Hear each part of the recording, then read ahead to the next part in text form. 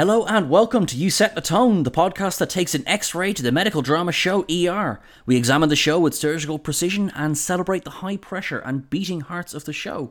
My name is Sean. My name is Ed. And I'm Sharon. And today on the show we are talking about Season 2, Episode 2, Summer Run. But before we get any further, guys, how the hell are you? I'm fine. How are you, Sean? I am very well. It's been a week. Not a bad week, it's been a week. You know what I mean? It's definitely been 7 days, yeah. It has that. And actually, we're recording today on what would have been Michael Crichton's 78th birthday. Oh. Just going to put that out there. Oh, well then, like, obviously, if anyone who's listening to this with a drink in their hand, or ourselves now, cheers. Michael. Thank you very much for this show and everything else. Absolutely. Yeah. That small project, Jurassic Park. Yeah, that little thing. That obscure that's gone. Art house project, yeah. Cool. So this is we open on a brilliant shot of kind of POV of us. We're in a vehicle. I imagine it's an ambulance because you can hear the sirens blaring. We're kind of looking at this gritty Chicago street, and then we flick into we reveal that we're on Carol's run while she's with the ambulance people, Shep and I forgot the other guy's name. Raoul, that's it. Sorry, it's cool as well Raoul. because as they're driving that now I don't know if it's the exact same street, but the tracks they're driving under, if you close your eyes and fast forward to 2008, isn't that what Bruce Wayne drives his Lamborghini under to try and stop the crash in Dark Knight? Because Dark Knight, of course, was filmed in Chicago. Oh, so sometimes you can kind of spot some of the kind of. I know you're a Nolan expert more so than myself, but I spent the month of September just Nolaning. So yeah, for the next few days, I'm going to move swiftly on from your filthy minds. It was, and yeah, Dark Knight was most definitely filmed in and around Chicago, and amazing. I can sort of picture it now, but I don't know if I'm making it up in my own head to agree with you. But yeah, I can see it somehow. As long as you're agreeing with me, it doesn't really matter. I'll always agree with you, Sean. Thank you very much. That's all I ask. But you're right. This is either an ambulance going by with its sirens blaring, or it's a bike with notions of itself. But either way, it is chucking it down this road. Yeah, absolutely. And we see we're with Carol, we're in the front seat. She makes a joke about if she was driving, they would have been there already, which I quite like.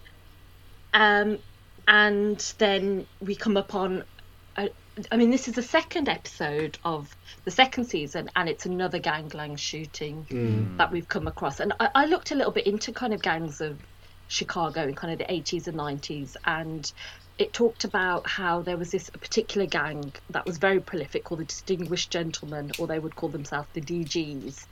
And they were very into using kind of young boys in the more dangerous places. So I think later on we find out that one of these patients, so we come across a scene of kind of two gunned down boys, and we find out one of the patients is 14 years old, and that's because they would use them in kind of places where they would be arrested, or places where they could be the first targets of any kind of violence. And I just thought that kind of really fed into obviously what ER we're trying to probably look at. That's it goes without saying, but that is awful, that is evil. You know, we'll send a bunch of kids, and I wonder if because they were arrested, well, they wouldn't be, because they'd be minors, and then there might be the idea of, oh, who's going to shoot a kid? But unfortunately history has shown us that you can't count on that.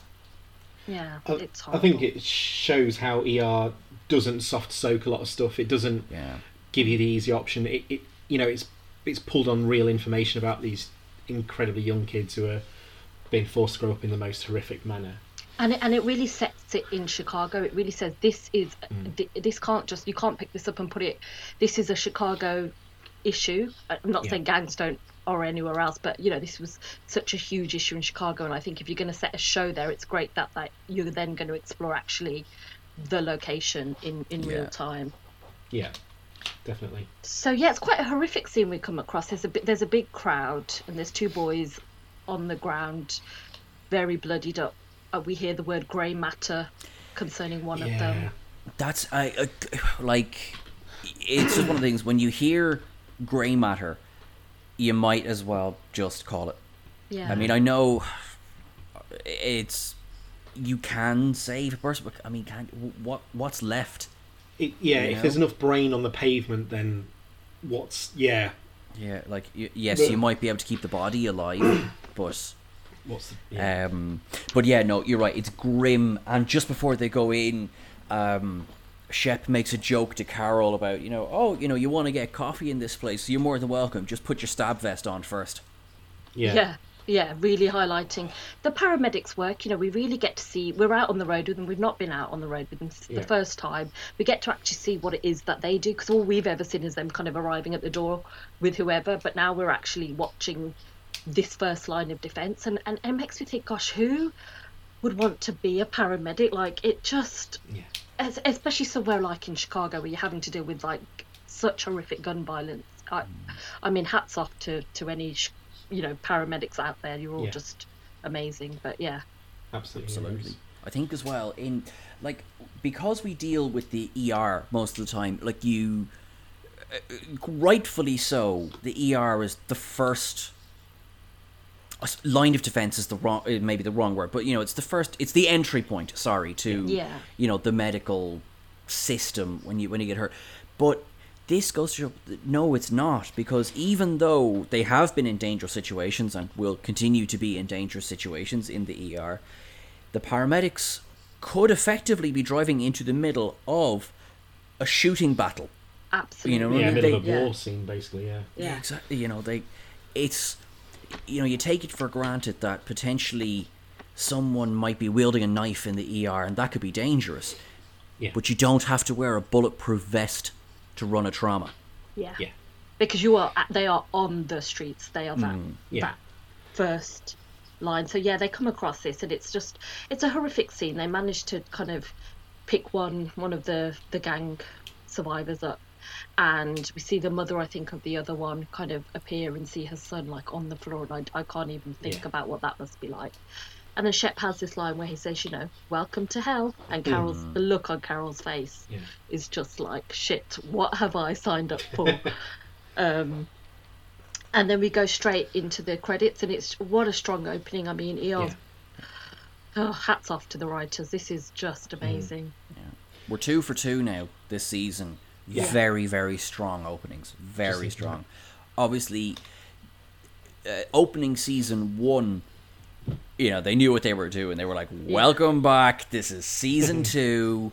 I can't remember if I said season 1 or episode 1 there. But anyway, what I meant is, like, that shooting, that drive-by, it was like, haha, we're back. Whereas this is, you're following Carol. So it's already, it's smaller in that you're following one main character. Yeah. But it's already bigger in the fact it's out on the streets. It's definitely in Chicago. And we discussed in previous episodes that they didn't always film in Chicago because of just the nature of Hollywood. And yeah, it's Ed, I think you described it best when, how did you describe season 2 there again just a couple of minutes ago? They're at their height. I think they've hit the ground running with season 1. They've had some really strong episodes, and they've built from there.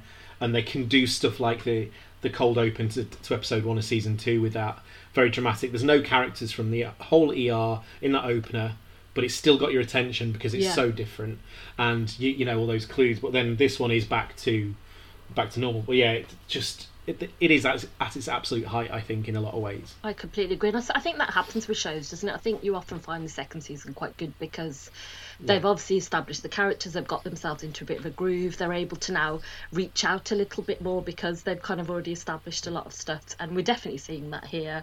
And so then, this is Carrie Weaver's first day. They kind of call her Carrie. She's Kerry, but they kind of always say Carrie, and it sounds like Carrie. So I always get a bit confused. But it's Weaver's first day. This is a monumental character, so it's great to see her. But it opens with her in the fridge, tidying out the fridge, and it's like, should there not be bigger things for you to be doing? It's her exerting her control, and this will come up in the episodes to come, that she's chief resident, so she's got a position of responsibility. But I really like Kerry Weaver. I know she's got some detractors and some bad points, but she's straight in there. This is my space now because I'm making sure your fridge isn't full of Benton's decaying sprouts. I don't know why he has Brussels sprouts in there. Benton. Unless I'm missing, or is it bean sprouts? I don't know. I bet it's bean sprouts because he's very, very health conscious, and I can imagine him being very like, I've got to ferment things for my stomach bacteria. Yeah. Do you know what? What we know of Kerry, I suppose, having watched ER, what we know of Kerry, it makes perfect sense to me that Benton is delighted that Kerry is coming over to be the chief resident. It makes what we know of Benton. He likes. He has no time for friendly banter, really. No. You know, he likes get me to the next drama, get me to the next drama, get me to and that's, you know, Weaver is all about bringing calm under pressure. There is not one thing in this episode that she does that I disagree with. Not one thing. Yeah, I might disagree a bit with how she sometimes goes about it, but I think you're absolutely right. And now I've said that, I'm thinking, do I think that? But yeah, I mean, but then it's like you say. So Benton obviously is very delighted that she's here, but on the flip side, we get that Ross obviously isn't. And again, I think that tells you what you kind of need to know about her and a bit about Doug. But I just love it when she kind of says, "Oh, you know, I've only so far made Dr. Ross upset," and Benton's like, "Oh, you've lost your touch," and you think, okay, this is a formidable character, you know, that I can't wait to watch this unfold and see what she's definitely here to cause some stirs, and we definitely get that, don't we, from her. And I feel I know I'm jumping around a little bit, I won't go too far, but I feel Susan is in the wrong in the way that she deals with Kerry. Kerry comes in and deals with Susan the way Swift came in and dealt with Mark in the previous season. Oh, good call. And Mark didn't take it very well. No. Susan really doesn't take it well. No. And added to that, what we'll go into now as we go on in this episode, but added to that, she kind of focuses everything on Kerry. Yeah. And there is that scene where Kerry, she, you know, tries to, you know, outside that door, I'm your boss, you're not the boss, you know, I run the tour. In here, I'm asking how you are. Yeah. In here, how's your niece, you know? Yeah. Whereas Kerry is definitely the grown-up in this situation. Yeah, so I guess what we're referring to is, so we have finally the paramedics turn up at County General. They brought in the lone survivor from that horrible gang gunfight, and again, it's another one of those point of views from the gurney, kind of what we saw Quentin Tarantino doing, and it makes it very exciting. You've got Raoul kind of pumping on the chest, and you're like, it's your point of view, so that's, you know, gets you in there. And then obviously we go in, and this is where I get confused a bit with Susan, because so they bring this guy in and they say to her, you know, he's been down for all these minutes. And she's like, "Oh, you know, what do you want, a miracle?" But then when Kerry comes in to kind of to be like, "Let's stop this. You need to call it and end this because you're not going to save this guy." She then turns around and is trying to save him, and that confused me. So do you think? I wasn't sure if ER had set that up enough for me. Like, why did Susan all of a sudden turn around and do that? Do you think it's because she didn't like this new authority? Is that what we're trying to? That's what I got from that. Yeah, right. We know Susan's an excellent doctor, and you know she will go to the ends of the earth to protect her patients. So, but I don't think that this is an example of that. I think that kid was dead before he came in there. Yeah. The body, like I said, the beeps were still beeping and the lines were still whirring, but like Susan knew. I mean, he'd been down. You said it. Look, he's been down for 30 minutes, and Kerry absolutely made the right call. Like, yeah, he's down. You know, if there's ever an inquiry, we pumped on the chest, we shocked, we gave the drugs. He didn't come back. He was down for 30 minutes. We called it. Next. Yeah. You know? Something I do wonder about a little bit, because we've never really seen...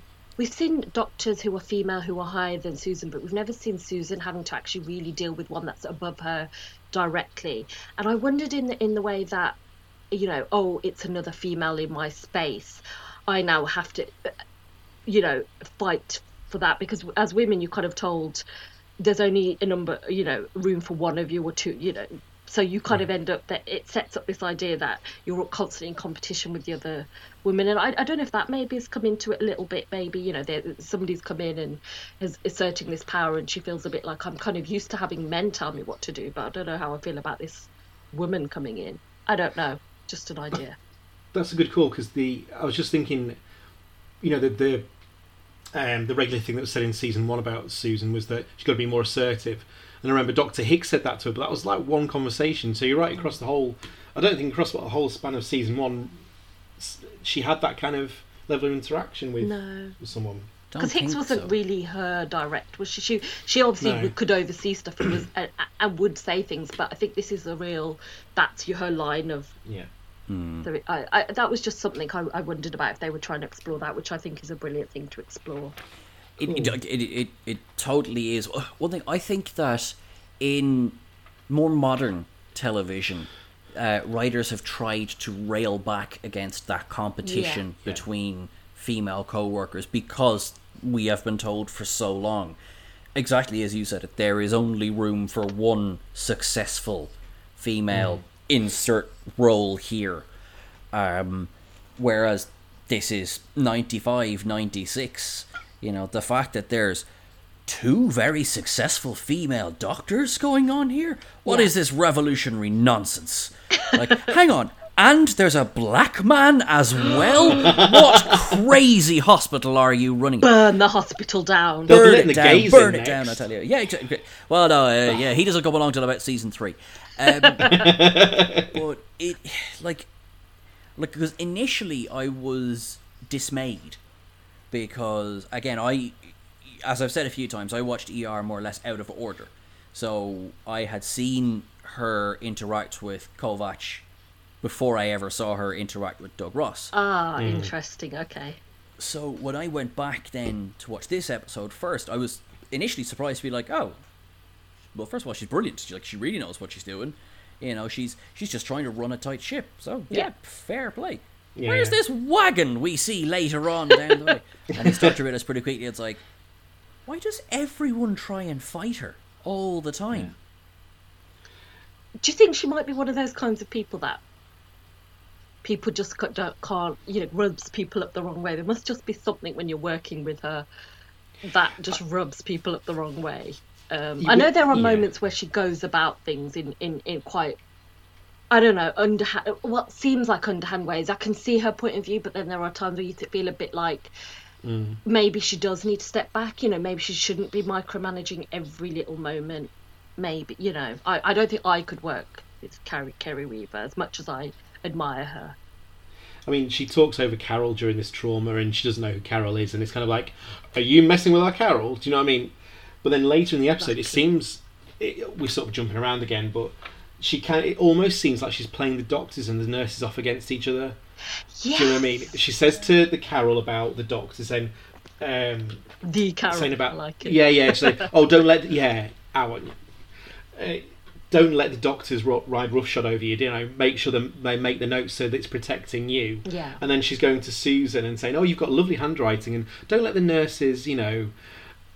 I can't. She says something like, "Don't let the nurses undermine you" or whatever. Yeah. And then that's it. She kind of, I think. Sorry, this is an excellent point. I think as well, if let's say for a second she was talking to Benton, right? Yeah. During that. Yeah. I think it would have been left there, but Susan challenges her. Yeah. Yes. She goes, "We have wonderful nurses, and Weaver doesn't miss a trick." She goes, "Oh, yeah, straight in. Oh, yeah, and they deserve better from us." What the hell? She says, "Oh, some nurses forgot the heparin. Some nurse. Are you talking about our nurse? Do you know what I mean? It's just, it seems like a divide and conquer. I don't know if that's Weaver's intention, but it comes across to the viewers that way. And I think in later episodes we'll realise it is her way, and it's misperceived. But yeah, I love Kerry Weaver. And then I just want to pick up on a moment that I think it mirrors something that happens earlier. So, you know, Kerry and Susan have this kind of face off a little bit over the trauma room and its use, and Kerry wins because she calls time of death. And then that's when Hathaway turns to Shep and says, "Welcome to hell," and it's like saying, "Hello, here we are." Both the it's just as bad in here as it is out there. Well, all through the first episode, as well as not the first episode, just this first moments, we see Benton going, "Where's Carter? Where's Carter?" And you're a bit like, just see it kind of in the background and a little bit here and there. You're not really paying much attention because obviously a lot more's happening, and then you kind of finally find out where Carter is, and he's overslept, and he's happened to oversleep in the same room as Harper Tracy overslept, who, when Benton walks in, foreshadowing, and then Benton walks in and she's getting dressed and she's talking very much like as if they have slept together, even though they haven't. And Benton, I mean, his face is absolutely furious, and it's not actually at all about the Harper thing. It's more that he's overslept, but he's absolutely furious. And then they go upstairs. You see them upstairs kind of having breakfast. You see this wonderful moment where Benton sits down with all his surgery people, and Carter's not allowed to sit there because he's not a surgeon yet properly. And it reminded me of that episode of Friends when Joey and Ross are at the museum together, and Joey can't sit with the doctors, and so he has to go sit somewhere else. And you just see little Carter kind of having to go off and sit somewhere else. Poor Carter, but you see that divide. Yeah. I noted down as Benton mean girling Carter. Yeah. Do you know what I mean? It's like, basically, he just sat down, he's like, "You think you're sitting with us, bitch? Nuh-uh." No, there's literally, you're right, there's a single table. Right, and still sit on the edge of the table so that he's as close to the surgeons as he can get. I need to watch Mean Girls again. Benton is Regina George. His hair is full of secrets. Yeah. Yeah. You can't sit with us. Yeah. Everything makes sense now. Oh, it's so funny as well when, Carter's like, nothing happened, and Benton's just like, I could not give less about what you get up to in yourself. If you oversleep for one of my shifts again... and you believe it as well. Like, it's honestly, there's some sort of spell right over the exterior of that hospital that once Benton passes through that, he goes from red-blooded male to I am surgical. I am surgical. I am sterile. Well, we know that's not true later on down the line. Spoiler. But yeah, he's like iRobot, basically. He kind of comes in and it's all just... And, I mean, he does make Carter pay later. We see in surgery, Carter's having to hold this leg up, and Carter's kind of remarking, wouldn't it be great if we had a pulley system? And Morgenstern says, oh, so what's he done? What's he done wrong? And he's like, he overslept. Yeah, you find out, okay, he's done that on purpose. But also in that moment, in those scenes, we find out why Morgenstern's back. They finally explain, which I was like, yes, because otherwise...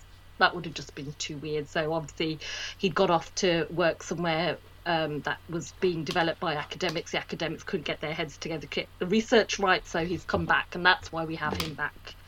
He calls and them, I feel better. He does. Yeah, I do. He calls them Mudfords. And we go, what? And he's MD, PhD, Mudford.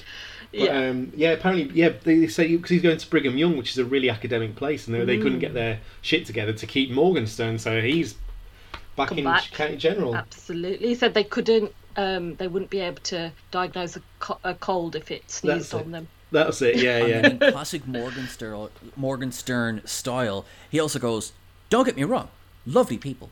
It's like, even as he's criticising them, he's still like, but they're very nice people. Let's not forget that.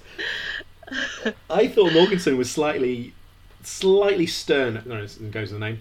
But, do you know, he's Morgensterner. I just don't feel like in the first season he was very affable. And like every time he walks, he's like, oh, hey, everything's cool. But this time he seems a little bit more chippy. I don't know, maybe that's...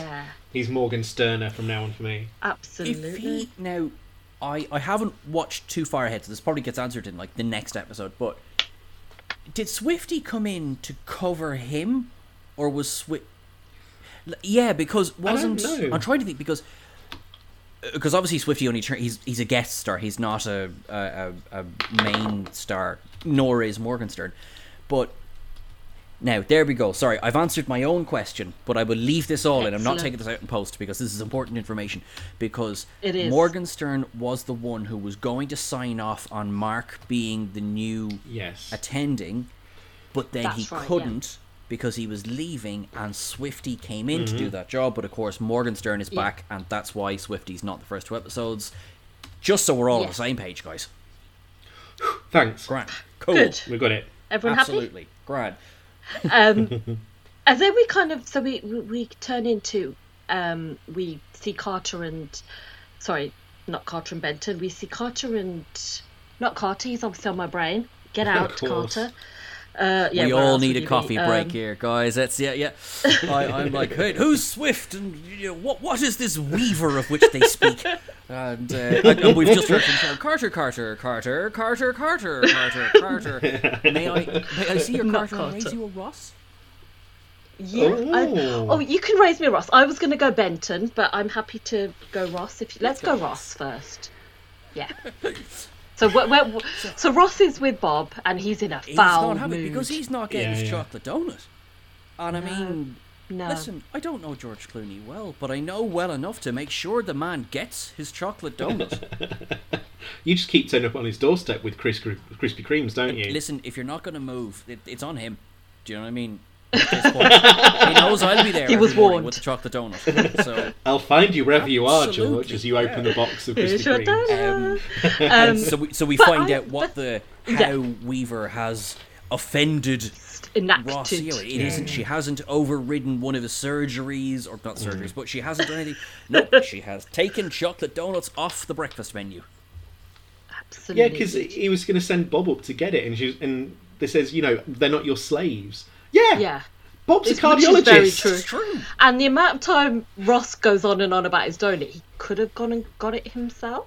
Lazy. Another point, possibly. Actually, do you know what? Sorry, you're dead right, Sharon. Ed, just to go back to you for a second. Has Bob done more surgery than Ross has in the ER? Yeah, probably. No, she did the whole chest spreader thing, didn't she? I don't think Doug's ever done that. He's certainly run traumas. No. Like he's a good doctor, but I think you're dead right. I think Bob has cut more people open than Ross has. And she should have said that to him in that moment, I think, but she didn't. He says, she says, I like Kerry Weaver, and Doug says, it must be the whole Germanic thing in you, and she goes, I'm Polish. Yeah. But, I mean, she says it in a friendly way, but I think that the intonation was, I'm Polish, bitch. Mm-hmm. And like the Germany, let's not cover World War II, but that's a bit of a mistake to make. Don't mention the war! I didn't start it. Yes, you did. Anyway, right. Yeah. That's a hell of a segue for us. Absolutely. So we see Ross and we see why he's not happy. And then Chloe enters, and everyone keeps telling Chloe how wonderful she looks. I'm going to be horrible here and say I didn't understand that because she just looked the same to me. But maybe this is 1995. Big baggy jackets were in. That's. I was just going to agree with you exactly. I just think if she's not wearing that leather jacket, if she's not very obviously Chloe, she looks good. You know what I mean? Yeah. And she kind of runs in and says to Susan, who's like obviously busy doctor, hello, can you take little Susie up to the daycare? And I'm like, what? Why couldn't you? Because daycare's in the same place, so why instead of coming to Susan did she do that? Like, what is going on there? But through this little interaction, we hear that obviously she's an hour late, which of course she is, and we hear that Jerry. And we learn about Jerry, that he's been to night school to learn things too, and that Chloe is at night school to learn kind of all the programmings and programs and computers and stuff, which all sounds positive. So, she drops little Susie on Susan and walks off, and again, that's their relationship and that's just what she does. But I just thought that was a little interesting scene because it gave us a few little nuggets. That's true. Things have obviously developed in the few months, obviously, that little Susie's been around. You have, because she'd be about 4 or 5 months old now, I think, at this stage. Maybe not even, because she's still only a dot. And she was born Mother's. Oh, actually, I don't know what Mother's Day is in America. Oh, that's true. The same as Mother and Sunday here. Yeah. I think it might be June or something there. So probably about 3 or 4 months. We know it's before the summer, October. Which was 5 weeks for Carter. Yeah. So yes. It's just a couple of weeks or 6 weeks then. So probably 2 or 3 months, at least 2 or 3 months. And you have it's quite a quick time for Chloe. It's quite a quick time to have cleaned yourself up, to have turned yourself around, and so you kind of, at this point in the episode, you kind of get, all right, she's an hour late, but listen, Chloe of a few months ago would have been a week late and gone, oh, sorry, I thought it was Christmas, And what do you mean? What baby? I've never had a baby. Yeah, absolutely. You're absolutely right. We are seeing this kind of what we hope to be a new Chloe that will help, which is great. And then kind of Mark actually comes in, the Green Machine. We haven't seen him so far. And we learn that he is struggling with his commute from Milwaukee. So he's obviously moved over there, which we learned in the episode before this. And he's talking about his crazy morning, and then also having to commute, and him and Susan are kind of chatting, but Susan has to leave. But again, it's they have that lovely little walk where they're together and they're chatting, and I love always just have to point out how much I love their little friendship of just catching up with each other, making sure each other are okay, and it's just such a nice central role. And what I love about it as well, and especially at this point, and we will come on to obviously later, is that they are just friends. There's nothing else there. And I like that, because I have a lot of guy friends, and I hate all that, you can't be friends with somebody of the opposite sex. It's I am. Yeah, I think so. When you have, I feel that when you have either a sitcom, and I don't mean Friends, because Friends is just a parallelogram of who's been with who, but of course that would have been the template for a lot of sitcoms that followed. But when you have, say, a large ensemble cast, I think you get away with it a little bit more of having people just be friends. Now, you have your Doug and your Carol. So you have your two who will either end up together or they won't. But that's the question that sits over them. And to bring Star Trek into it, but just there was another example of, say, large ensemble casts that didn't necessarily revolve around will they, won't they. Now, in various seasons, yes, they had their couples. You have your... obviously, this your Riker and your Troy and things like that. Paris and Torres. Exactly. But the more successful character arcs, I feel, having done no research for this statement, are just... We're behind you. Thank you. Just let them be.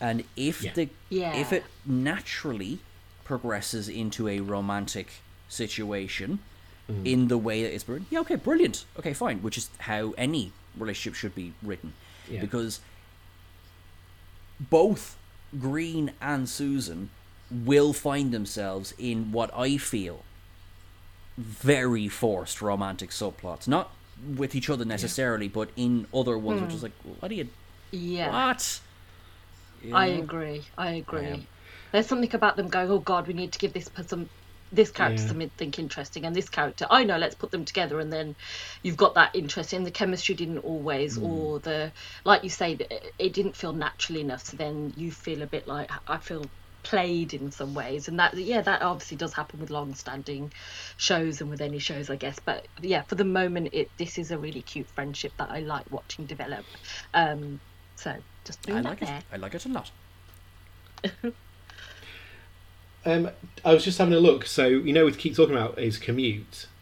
Yes. Because I'm a bit of a loser. No, I'm not. I just had to check the distance by car between Chicago and Milwaukee. How far actually is it? So it's 93.1 miles by car. So that's an hour and 45. And on the little we're not sponsored by Google, but on the little Google map thing, to walk it via the Robert McClory bike path would take 28 hours. Wow. So he's commuting. That's practically Birmingham to London. Do you know what I mean, in terms of time? You can get to London quicker than you can between Chicago and Milwaukee. And I think that's kind of the original idea had been that they would live somewhere kind of on the way. So Kenosha had been the idea, which seems like a much better choice than kind of... But then maybe this is his penance for always having... mucked kind of Jen and Rachel around, and he's gone, you know what, for once she needs to have no commute, and I'll do the big commute. So maybe that's what's happening here. But it's starting to show its wear, isn't it, on him? it is a bit like I agree with you. It's high time that he did. You know, we are all on the green machine here. We totally side with him. We definitely got a lot of sympathy toward Jen in the second half of season 1, and kudos to Christine Harness, who made her a very sympathetic character, but also kudos to the writing of it as well. But this is not sustainable. No, absolutely. And actually, a little bit like, maybe you shouldn't be entering a relationship where you are being, you are forced to do penance. Maybe you need to go, right, that was a rubbish time, line drawn, let's both compromise. I'm no relationship expert, but if you need my help, just call out. But that to me seems like a possibility. Speaking of relationships, we have this scene between Benton and Jeannie where they're having to kind of plot their logistics of their rendezvous, and it's funny because somebody kind of walks by and Jeannie pretends she's talking about something else. So lame. It's so lame. Yes, his heart stopped beating, and that's why we did the thing. Yes. Carry on doing the thing with your heart beating. Do you know what I mean? It's so hackneyed. Yeah. Well, he died, and then we did this. Yeah, it's very like that. Sorry, just while we were talking there, I was doing what I thought would be a quick thing. It took longer. Just for our Irish fans who are listening, all right? So Birmingham to London, I assume, is far. So for our Irish fans who are out there listening, that is the equivalent of Dublin city centre to Rosslare Harbour down in Wexford. That's quite far down in Irish terms. So now, because I was trying to, because obviously we do everything kilometres anyway, right? So 93 miles, how far is it? Oh, okay, it's about 130 kilometres. That's pretty long. Yeah, that's grand. And then, so that is, in our current lockdown state, that is 2 counties away, which means I couldn't go there even if I wanted to, so I couldn't do that commute. We're not going to test the commute just for you fans. We love you, at this point, map it. Yeah, that's fine. We'll leave it. Thank you for translating to Irish for us. Thank you. That was really useful.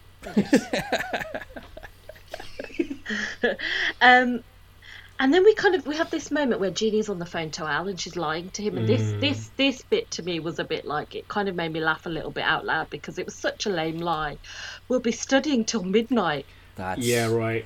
What? Like alarm bell. I wonder. Studying what? Is it one of those lies that's such a bad lie that she thought she'd get away with it? Do you know what I mean? As in, well, who would lie about, we're not 15. Yeah. We're not, I'm just going over to study, I promise. Right. Yeah. Kids are writing. But, Jeannie is a married adult. You can sort of take it at face value if they say, listen, I'll be studying till 12. All right, Grant. Yeah.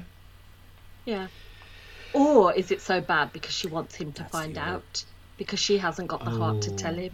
Bit of self-sabotage. She already says, I can't tell him. Yeah. And we see her struggle with that, don't we? We don't know yet anything much about Al, do we? No, we don't. So as I said before, we've had a sighting of him. It was played by a different actor. His name was Wolfgang Bodison, which I think is a brilliant name. That's a sexy name. That is a really sexy name. And he was very much in a suit and he was very smart. We saw him in the episode Full Moon Saturday Night in the first season. And he disappears and we hear about him. Now this time, because we do meet him again, and he's now played by Michael Beach, and he's not dressed in a suit anymore, and he's working quite late shift work. So I feel like they decided to do a bit of a character change, but no, we don't really know much. We don't even know what his career is at the moment. It turns out it is construction. I think later on we find out. But at the moment we don't there's nothing that's said that, well, he's not handy with the cars, is he? He's trying to fix the car, yes, isn't he? And that's when Benton comes over. He sees Jeannie and he comes over being all flirty and like, oh, have you got car trouble? And then she's like, hi Benton, here is Al, my husband. You know, his heart is beating, we don't need to shock him. It's all here, look. Her face was just like, not now. One thing I think is potentially, because I know Eric LaSalle didn't love this storyline. Yeah. So one thing that I think is they don't paint it as this kind of exciting little affair and everyone's having fun. They are both guilt-ridden from the start. You really get the feeling that they don't want to do this, you know? And that, I think, if you're going to do this storyline, that's a kind of a nice way of doing it with things as we know them as they are now.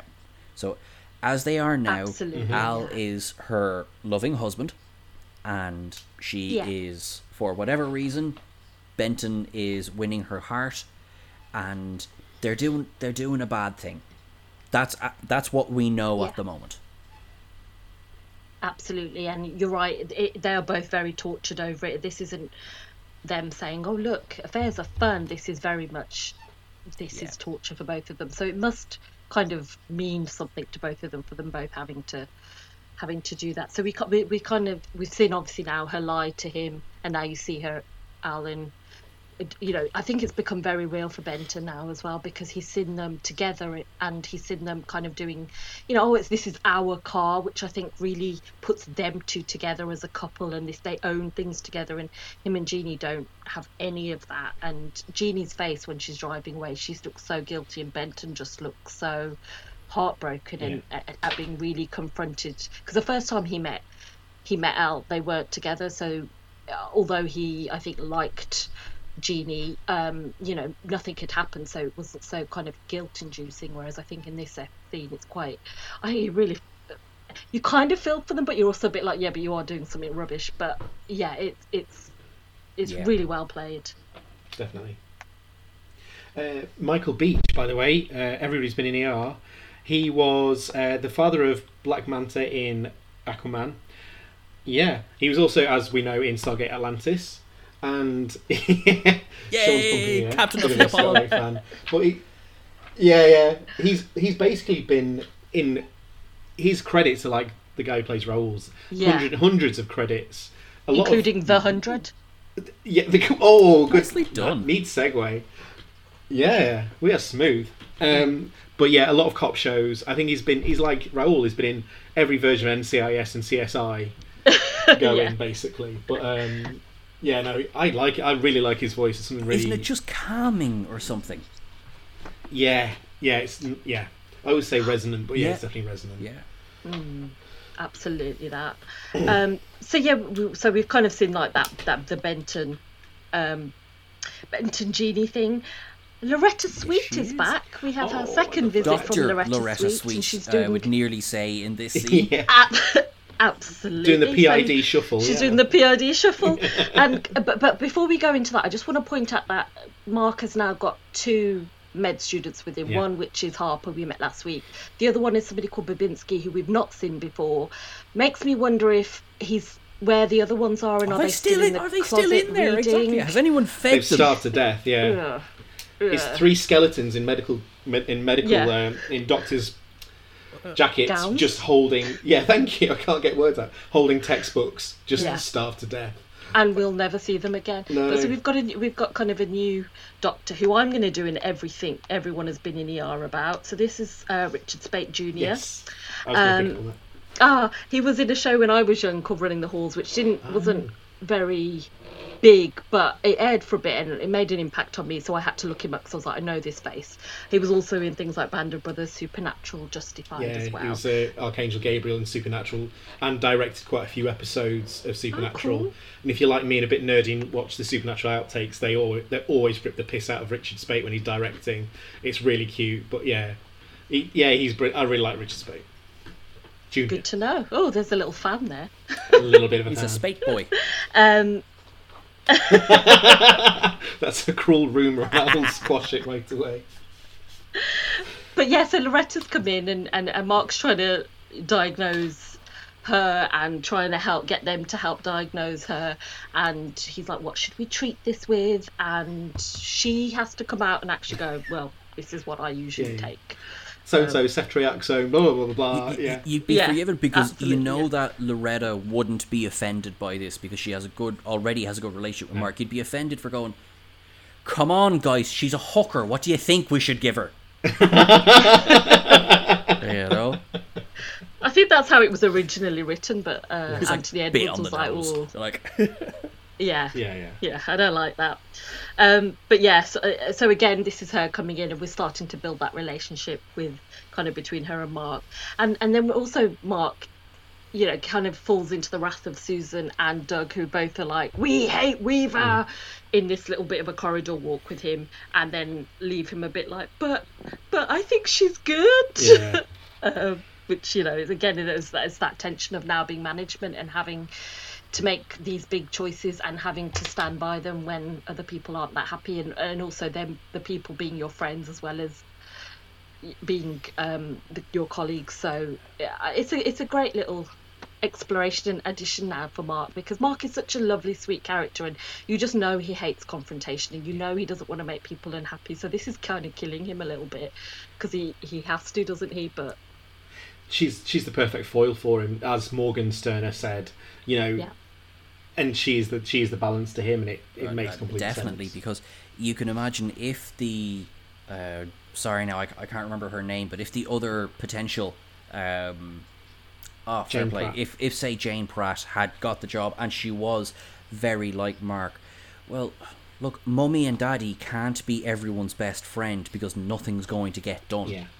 And Mark saw that when he walked into the meeting last week, and the way people were talking, like, if we just walk away from a meeting like that and we're everybody's buddy and everything's fine, let's say they did do that, nothing gets said to anyone, and then Ross goes up to renew his fellowship, is laughed out by the head of pediatrics because what would have changed? Nothing. And that's the thing. Less so with Susan, but definitely with Ross. The reason he's got a problem with Weaver is because he's used to skirting around protocol, and he gets on well with the head guy, and everything's fine. He doesn't really have to worry. Oh, call my buddy Jack. He'll look after that kid in there. You don't need to get whoever's on call, which would have been a lot faster. Absolutely. Yeah, and so this diagnosis. Sorry. Yeah, no, sorry. I was just going to say this is where a big kind of argument sets up between Weaver and Ross. So a kid comes in. He's an arsonist. We learn he set fire to the motel he was staying in. His mom's obviously a waitress. She's dressed in a waitress outfit, and she's very like, I need to get to work. She's very like that. And Doug is like, well, I've got a friend, Jack Chandler, let's call him in. But what that actually then means in reality for his patient is that the patient has to wait around, and that's not easy for this single mother and this son. She's got a job. Waiting around is tough anyway. And also, he doesn't at any point seem to be checking in on it. It's very much like, Helene's going to call Jack and then it will be sorted. And then we find out, because the mom's trying to leave, that the doctor has arrived. So he's like, but can't have arrived. So he goes in to find out. And we meet a new character, Dr. Myers. Another everyone's been in ER moment. Yes. Played by Michael B. Silver, who's been in things like Suits, CSI Miami, Shark, NYPD Blue. He's also recurs in this quite a bit, so that's why I thought I would point him out.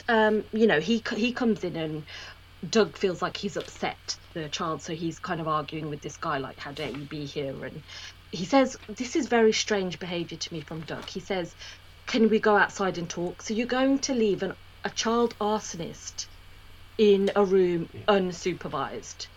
What was that about? Doesn't seem like good form to me.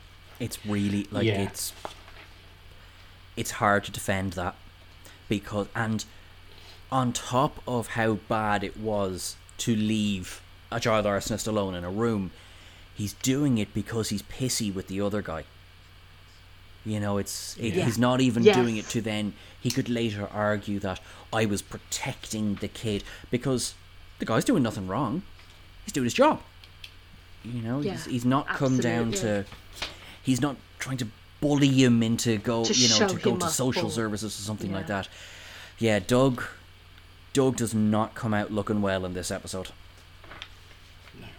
Until 2 seconds later, when the kid sets the place on fire and Doug comes in, which is very heroic as he puts the fire out. Yeah, and then he hugs him, and it is sweet, that little moment. He kind of holds on to him and hugs him. But this is where you see that thing that we were kind of discussing at the beginning about when we first started the podcast, when we were talking a bit about future Doug, and how he can be a bit arrogant and how he can be very much like his way is the only way, and the problems that can bring up, which is what this whole thing has done, because now we have a curtain set on fire and a very traumatized child, and the mom then comes back and just takes the child with no help, there'll be no follow-up, and they go off into the night and we don't see them again, and it just seems very much like could have been handled so differently. So when he goes in to kind of have what is the first of many fights that he will have with Weaver and many arguments, I'm completely on her side because he does seem to have handled it very badly. The only thing I would say is that I wish Weaver would have maybe spoken to him and said, I'm going to get a consult, what's going on, or I have called a consult, not just done it quietly and then gone off. That, for me, is where I'm a bit like, your methods aren't always the best, because I think if you're trying to make yourself known to people and liked by people, or not even liked, but if you're trying to work with people, then you've got to respect them and talk to them. You can definitely... sorry, I cut over you there. No, it's all right. I was saying she's efficiency, isn't she? That's what she is. So the efficient thing is to do that, and it's not. She doesn't have to worry too much about getting Doug's nose bent out joint. She's already said, "Oh, I've already pissed a couple of people off." Oh well, it doesn't matter. That's it. I think she will. She's the hammer to the nail. She will go and do that, and she will get that job done. Mm-hmm. But there is something to be said for, while not being everybody's friend, just at least going, look, I'm doing this. Yeah, professional courtesy is what I mean. Yeah, exactly. It still doesn't mean you're not asking for permission. That's fine. You're the boss. You don't need to ask for permission. But then, hindsight, maybe, this situation arose because Doug tried to get his buddy to do that. So Doug shouldn't have done that, and Doug shouldn't have left the kid on his own. But had Weaver just gone... they surely passed each other in the hall, have just gone, listen, I got Myers down, he's in there. Yeah. But my buddy Jack is... whatever, but... Yeah. Myers is there, is coming, I've done it, And just to kind of finish off the Carter Benton thing, just so that's... so the later Carter is, diagnoses this hernia. Benton and him obviously go off into a surgery we don't see, but he's pleased... Morgenstern and vaguely pleased Benton, as Benton likes to say, which I love, but Carter's face is just like, he beams. Yeah, and then it's that moment again when they then go and sit down and he has to go and sit on the other table and he's still looking hopefully and excitedly, but that moment of approval is just cute, and I just wanted to pick that up because that's a really sweet little that's a thing nice that part happens. of the episode. Yeah. He's getting the froyo or whatever out of the machine. I just had to think about Peers and Community. Do you know what I mean? I was expecting him to keep overrunning and kind of, Sean, you're doing you've got to watch Community. Let me finish Parks and Rec first, okay? And then I'm nearly at the end of season 2, and all the films and everything else. Okay. Good place to. Anyway. Yeah. But sorry. Yeah, I agree. I saw that too. Yeah. I thought that.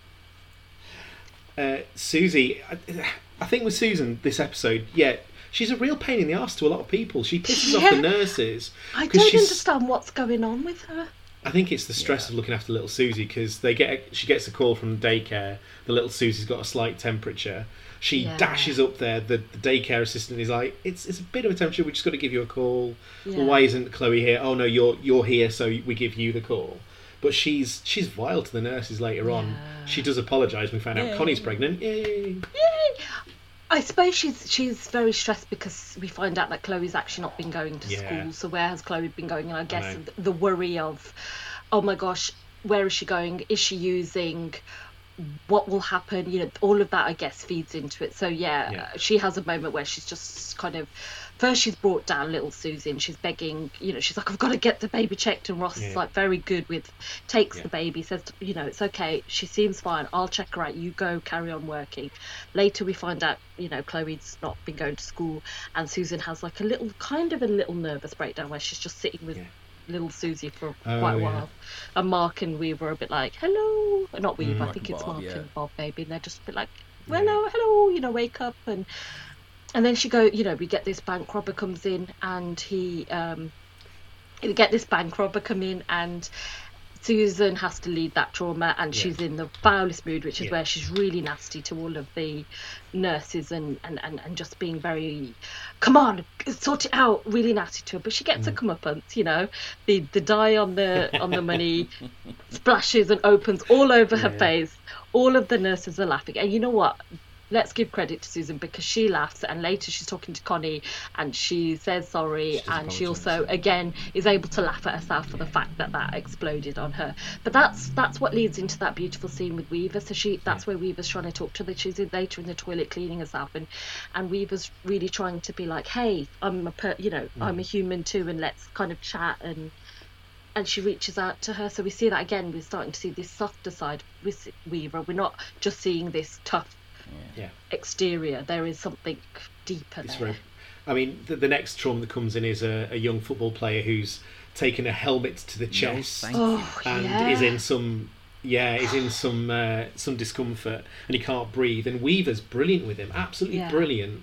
So you've got this impression that maybe she's robotic and too efficient and Borg-like, but actually she's really good. And she says, oh, something's going weird, I'm feeling weird. She says, well, we like weird here, so you're all right, don't worry about it. And I was like, Weaver, there was absolute babe. A lovely comment exchange I saw on YouTube before. It was one of just a clip, and I think it was a clip of Weaver being kind of a bit of a less fun Weaver later on, and someone just goes, oh, she was always terrible and she was this and that, and someone just goes, no, she was abrasive, and you know, she didn't suffer fools, but she was an excellent doctor, and she had an excellent bedside manner, and that really shines across here.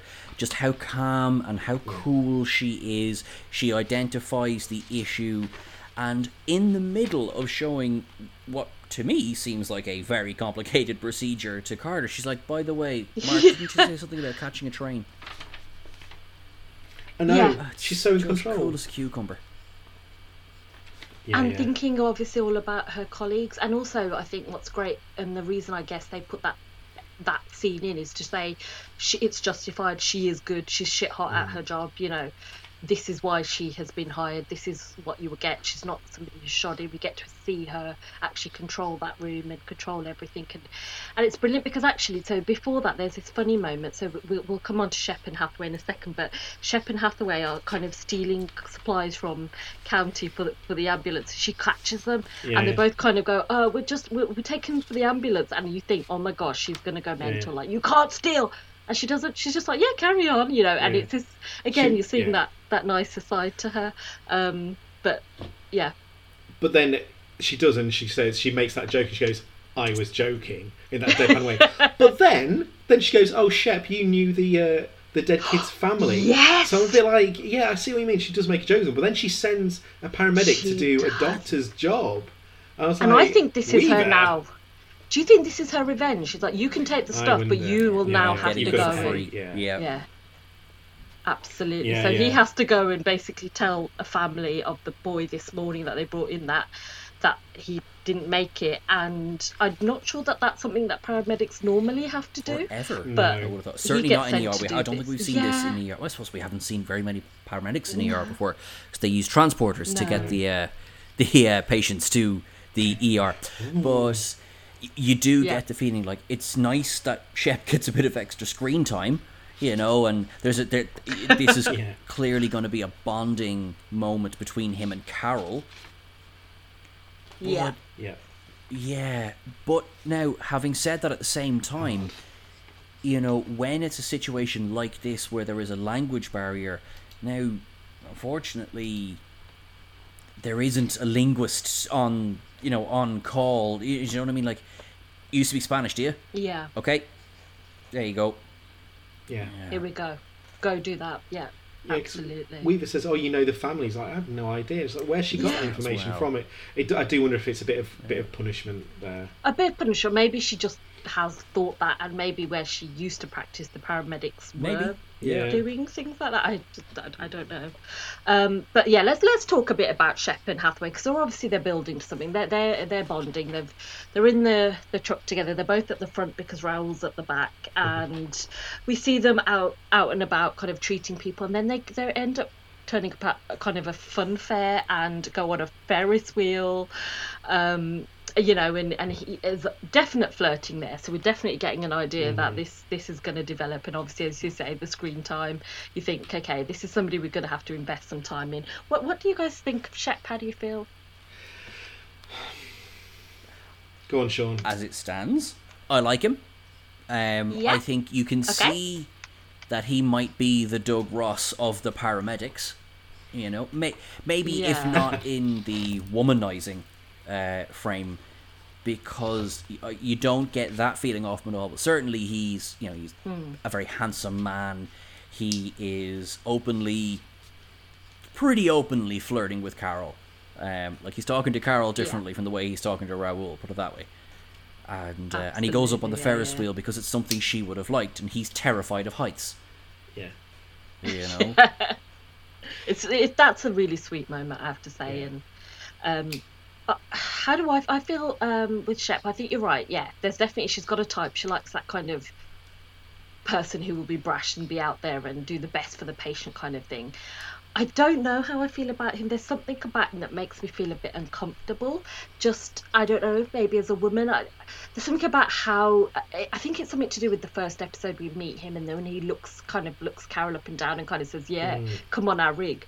It just, to me, is just, I'm just like alarm bells for sleaze going off. Yeah. That's just my initial impression. So I'm not completely on board with him. I am the same as Sharon to a certain extent. I was a bit like, oh, he's a little bit sleazy, and I'm not really seeing it. But then in this episode, when he goes up on the Ferris wheel, and he's terrified, he does not like heights.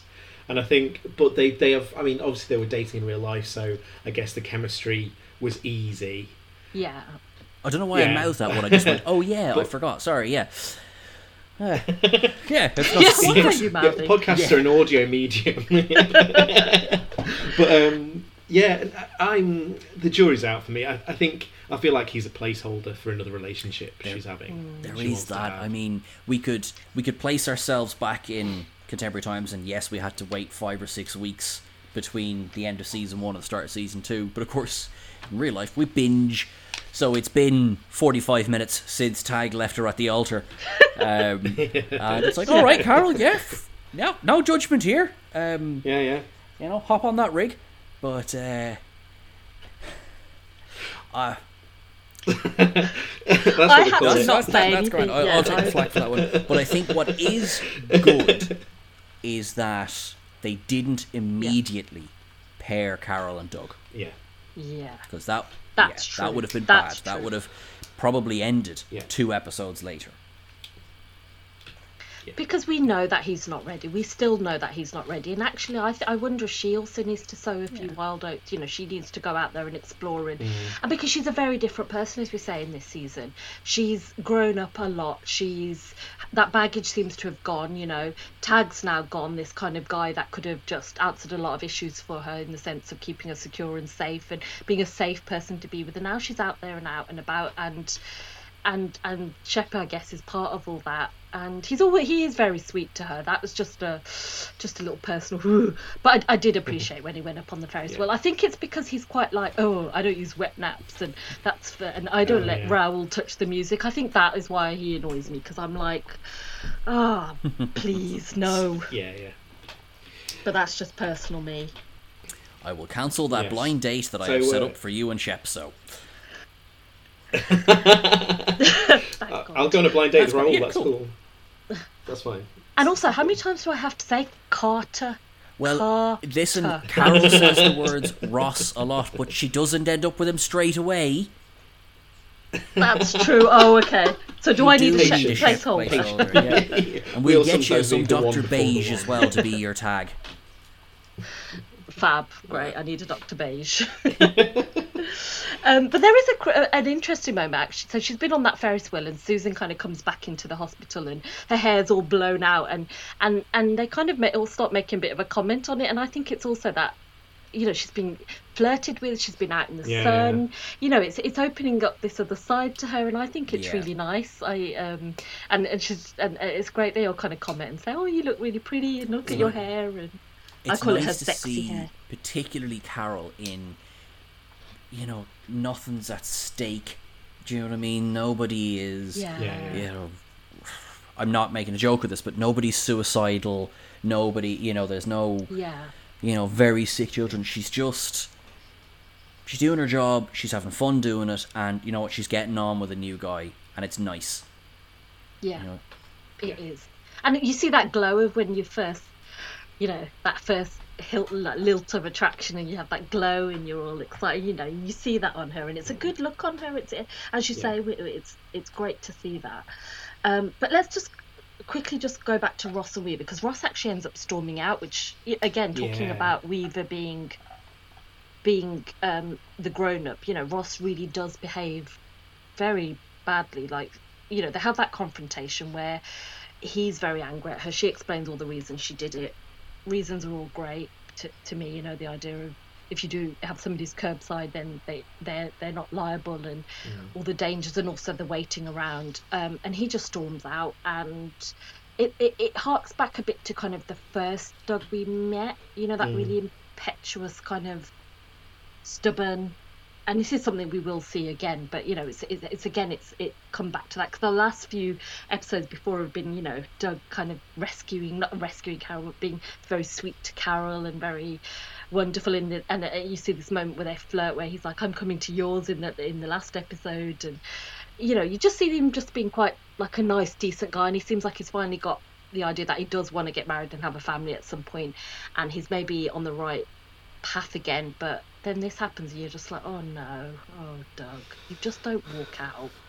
Yeah, he was very impetuous. And even if it was the end of his shift, which let's take it for granted that it was, right? He's still. This is more because we know as an audience, we're looking at the clock. Green's got to go. Green's got to go and catch that train. Yeah. Doug, if you were a mate, you would have taken that blunt force trauma. Mark would have caught his train. Yeah. Do you know what I mean? And maybe he wasn't aware of that, but I think anyone who's known Green for the last few weeks knows that he's got to go by 5 or whatever the time is.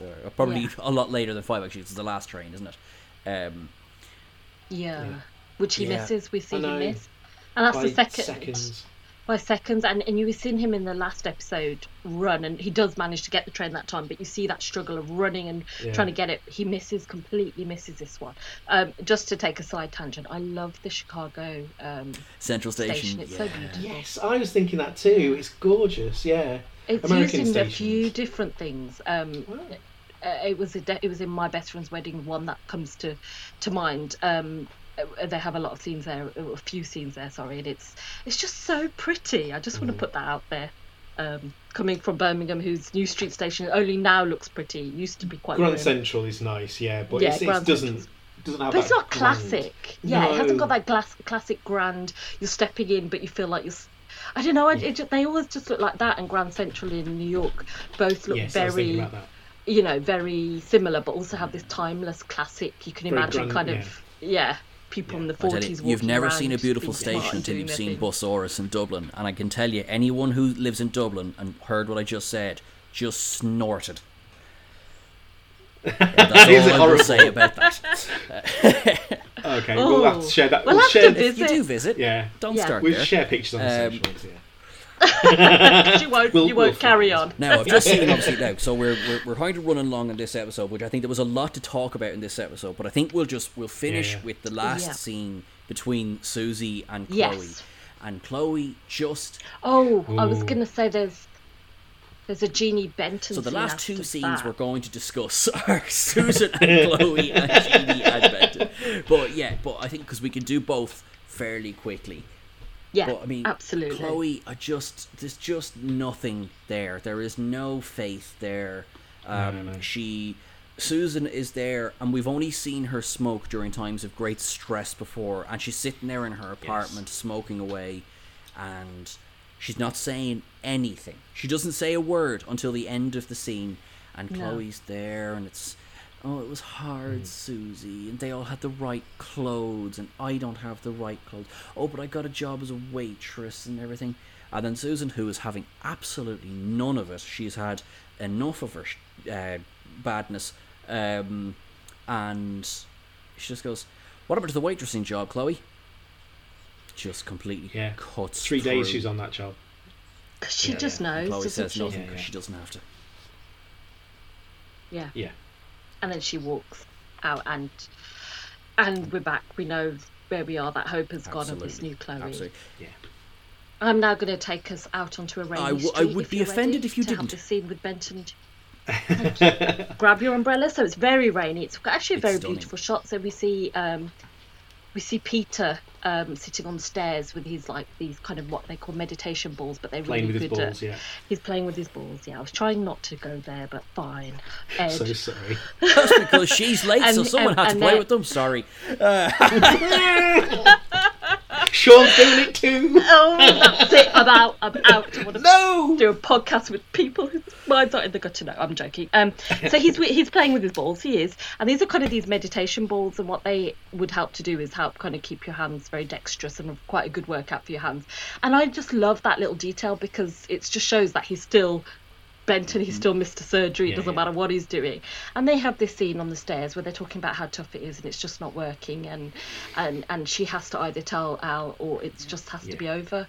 And I think that something about how the episode 8 opened on this kind of scorching day and ends in this rain, and that really mirrors. So we have that scorching day, which is kind of Carol and her love and her this new adventure she's going on, and then we've got this rain, which is very much Jeannie and Benton breaking up. It's just not working, and that's kind of where we leave it. It is a cracking episode. I'm really glad we talked about it, and there's stuff we could have talked about, like could briefly touch on Carter really trying hard with Harper, letting her put 15 IVs in his arms and being all cocky when he really screwed his IVs up when he first started. He was terrible at placing an IV. But there's a lot. And that moment where he kind of walks in trying to be all cool because he diagnoses a patient, then turns and bumps straight into another patient and falls, and you're like, I love Carter slapstick. It's brilliant. Yeah, he's brilliant. Noah Wile's great at all that.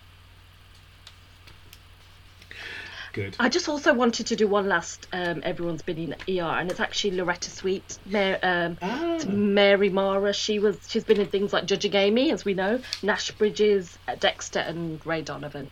Just wanted to put that in there. Sorry. No, it's all right. Excellent. I'll leave medical jargon and stuff for next time because mine's going to take a bit of time. So that's cool. I was going to do intubation. Oh yes, no, we'll keep that one for next time, just because our poor listeners, we've rabbited on. So I think at this stage, we're calling it. So thanks everyone for listening to our podcast about everything ER. Don't forget, you can find us on Instagram and Twitter at YouSetTheTonePod on Insta and at set_pod on Twitter. And remember, you set the tone.